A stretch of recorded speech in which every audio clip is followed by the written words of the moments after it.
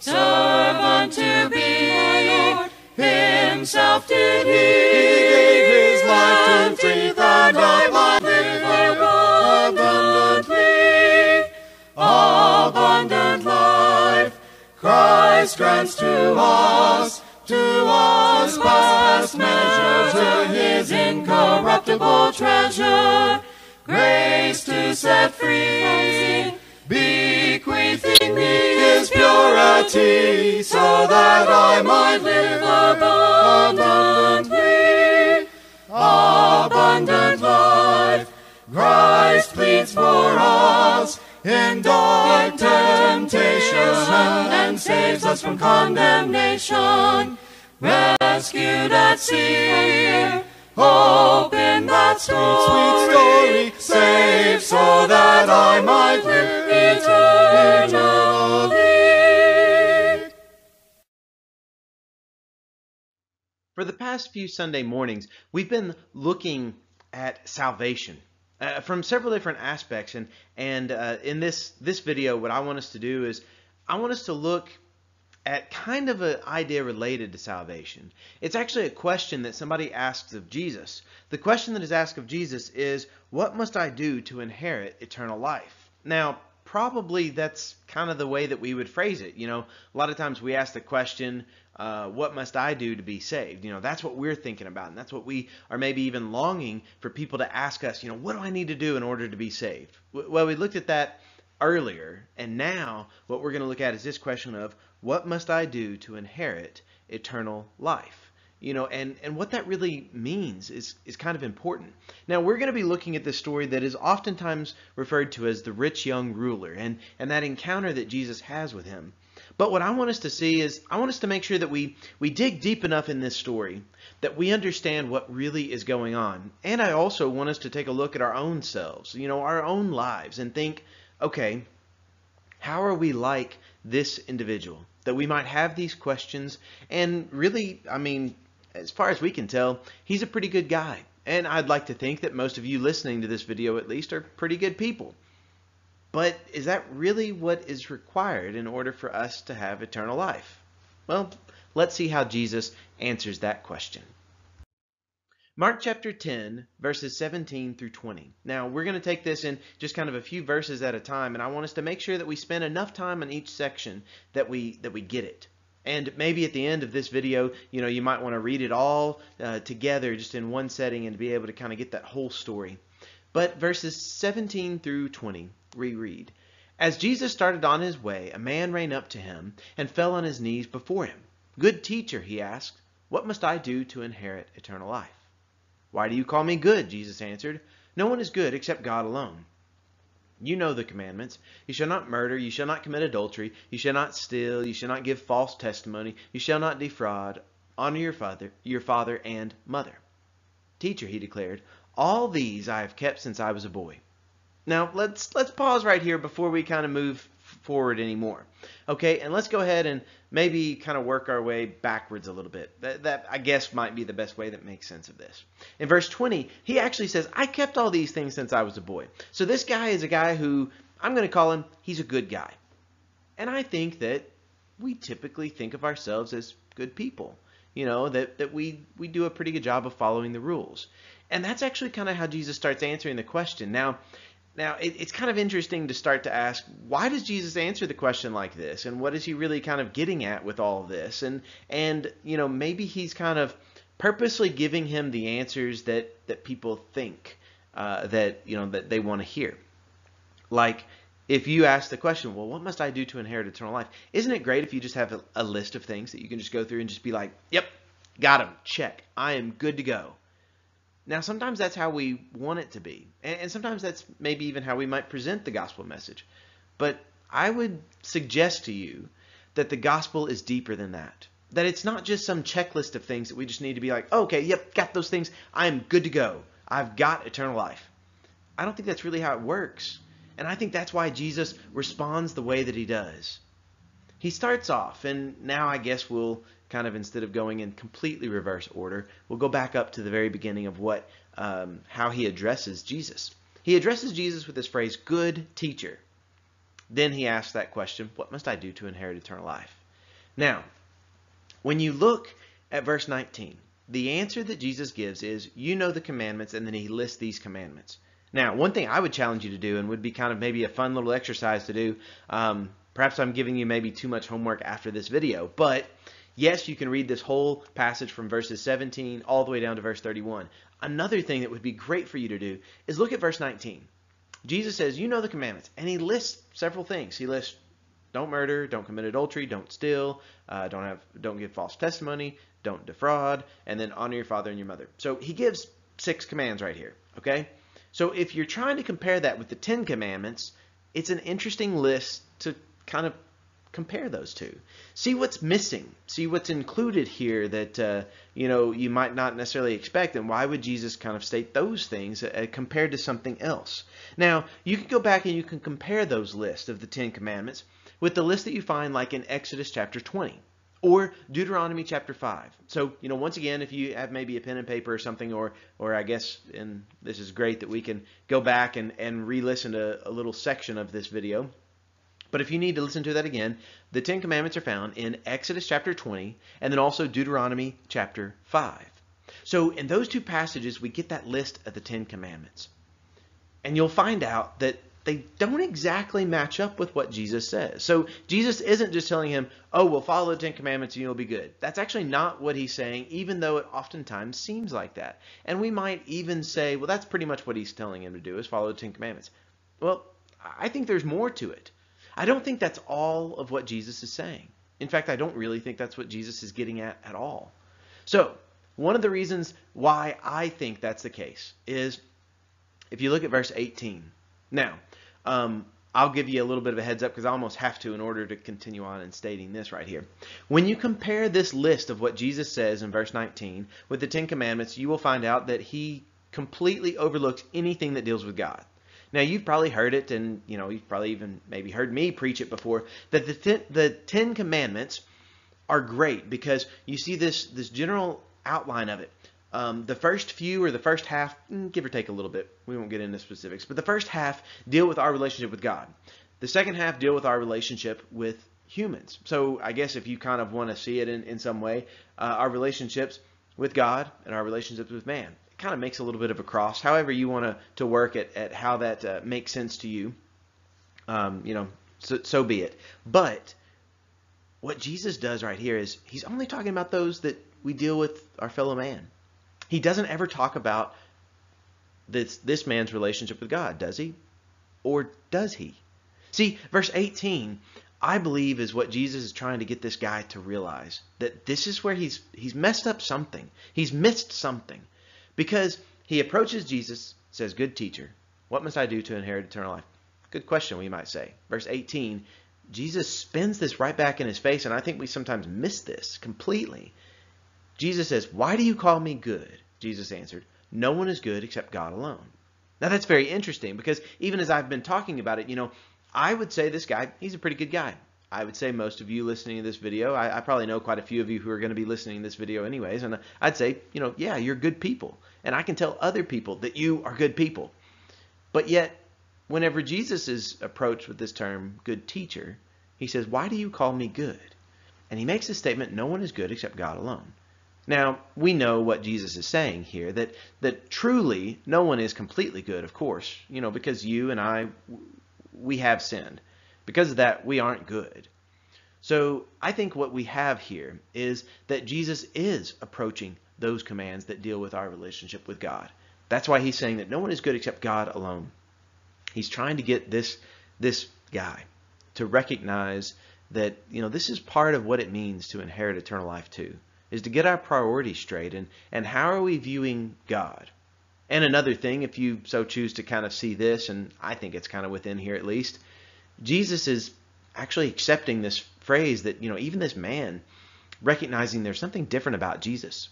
Because Jesus most certainly could accept that title, good, because he is good. He is God.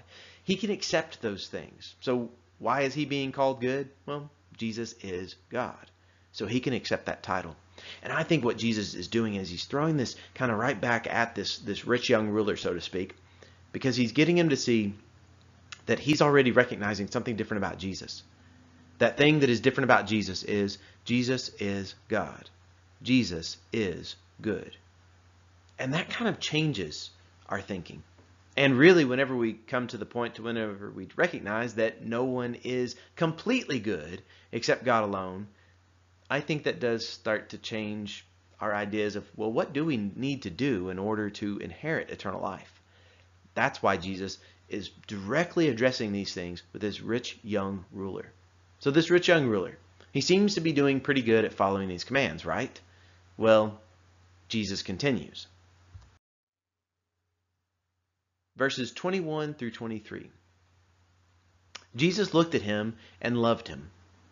"One thing you lack," he said. "Go, sell everything you have and give to the poor, and you will have treasure in heaven. Then come, follow me." At this, the man's face fell. He went away sad because he had great wealth. Jesus looked around and said to his disciples, "How hard it is for the rich to enter the kingdom of God."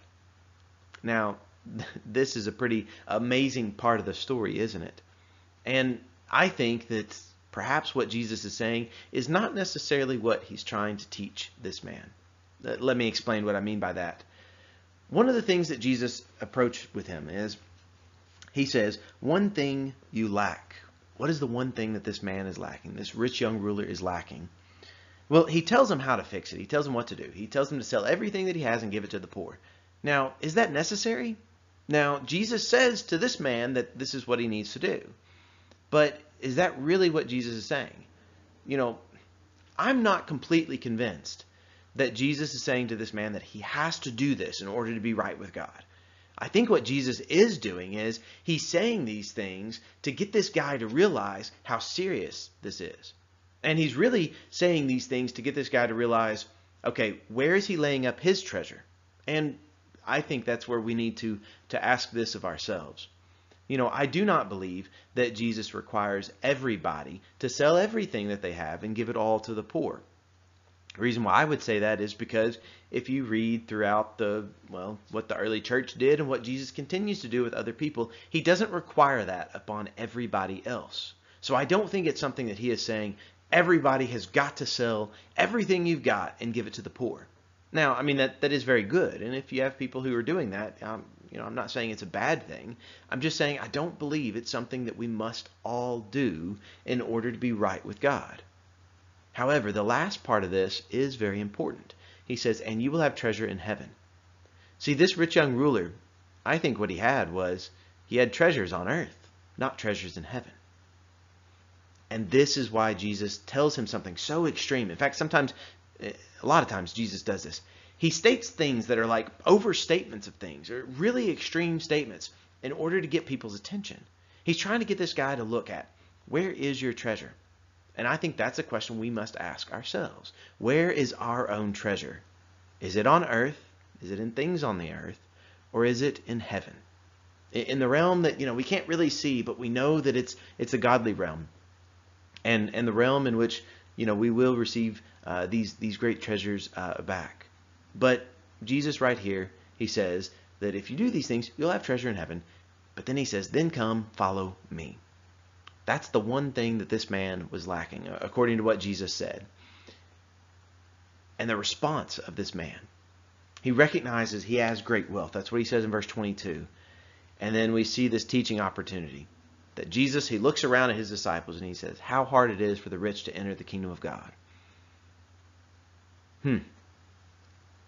What do you think that means about us today? How rich are you? Many times we don't necessarily consider ourselves a rich person. But when you start to look at, anybody who's here in America, which I think most people watching this video are going to be in America, but anybody in America has so many great blessings. And in many ways, we are rich. Even the poorest among us, we are so rich. We need to heed this warning. How hard it is for the rich to enter the kingdom of God. Now, this was important during Jesus' day, and it's important during our day. Let's see how the discussion continues after this point. Verses 24 through 27. The disciples were amazed at his words. What words were that? The words that he just said on how hard it is for the rich to enter the kingdom of God, the kingdom of heaven. So the disciples were amazed at his words, but Jesus said again, "Children, how hard it is to enter the kingdom of God. It is easier for a camel to go through the eye of a needle than for someone who is rich to enter the kingdom of God." The disciples were even more amazed and said to each other, "Who then can be saved?" Jesus looked at them and said, "With man this is impossible, but not with God. All things are possible with God." This is what's so important to understand. This is what that man was lacking. He was lacking the true focus about these heavenly things, about things of the kingdom. He was storing up his riches on earth, not his riches in heaven. Please, let's avoid doing that ourselves. You know, it's all well and good if we have riches here on this earth, but they're not going to mean a whole lot in the life that is to come. Whenever we're going to be able to inherit eternal life, these riches right here aren't going to do us one bit of good, really. Not in the age that is to come, not in the life that is to come. We see right here, Jesus is saying once again how hard it is to enter the kingdom of God. Now that can be taken very negatively. In fact, that's what they seem to take it, right? It is kind of negative in some ways. But it's also so important to understand. And that's why they ask the question, well, who can be saved then? Okay, if you're talking about how hard it is to enter this kingdom, who can be saved? That's why Jesus says in verse 27, it's impossible if you're trying to do it on your own. It's impossible. But it's not impossible for God. I guess in a way of looking at it is, it's only possible with God, because all things are possible with God. See, that changes our perspective. That, I think, is directly related to what this rich young ruler was lacking. He was lacking the focus of upward, of heavenly, of the concept of God and of godly things. You see, if we're only focused on, well, what do I need to do right here, right now? This some checklist of things that I can definitely just see and be able to determine here in this life. And if we're trying to make sure that we can earn our salvation, then we need to pay attention to what Jesus says in verse 27, that it's impossible to do that. It's impossible for us to be saved. It's not impossible, however, for God to save us. All things are possible with God. God loves us. He has a plan for us. And that plan included sending Jesus to us. And Jesus came and he tried to redirect our focus. And with some people it worked, and some people they didn't get it. Let's make sure that we have ears to hear. Let's have eyes to see what the Spirit is doing in our midst, what Jesus did in our midst. All things are possible with God. There's just a few more verses here that I think we need to heed, though, as well, and we need to make sure that we recognize. Verses 28 through 31. Then Peter spoke up, "We have left everything to follow you." "Truly I tell you," Jesus replied, "no one who has left home or brothers or sisters or mother or father or children or fields for me and the gospel will fail to receive 100 times as much in this present age. Homes, brothers, sisters, mothers, children, and fields, along with persecutions, and in the age to come, eternal life. But many who are first will be last, and the last first." That's a bold statement that Jesus makes. It's a bold statement that Peter makes. It's also bold to what Jesus makes too. But Peter, he speaks up and he says, "We left everything to follow you." Well, I mean, yeah, they pretty much did leave everything. But Jesus is redirecting their focus again. And he says, yes, you left everything and you're following me, and that's good. But he says you're getting back all of these benefits. And he's speaking of, if you give up all of these physical things in this life, you're going to gain all of these physical things, even in this own life. Because this is what it means to be a part of the kingdom, to be a part of what God is doing. He says that in verse 30. He also gives the warning that yes, you will receive all of these great physical blessings, but there is persecutions that will come. But of course, there is this hope. There's this promise that in the age to come, we can receive eternal life. So this question, what must I do to inherit eternal life? Jesus answered it quite beautifully. But it's actually very difficult whenever we try to think about this. You know, we need to recognize that this is possible only with God. Only if we submit to God and follow Him. Yes, following commandments, it's part of it. That's why Jesus says, well, you know the commandments. Yeah, you know the commandments. If you don't know them, read them. Okay, read what God commands. Read what Jesus commands. But also recognize if you're just trying to follow those commands on your own, it's not going to produce salvation. It's impossible. That's what Jesus said already. That with man this is impossible, but not with God. All things are possible with God. Let's trust in God. Let's follow God and allow Him to save us. Allow Him to give us eternal life.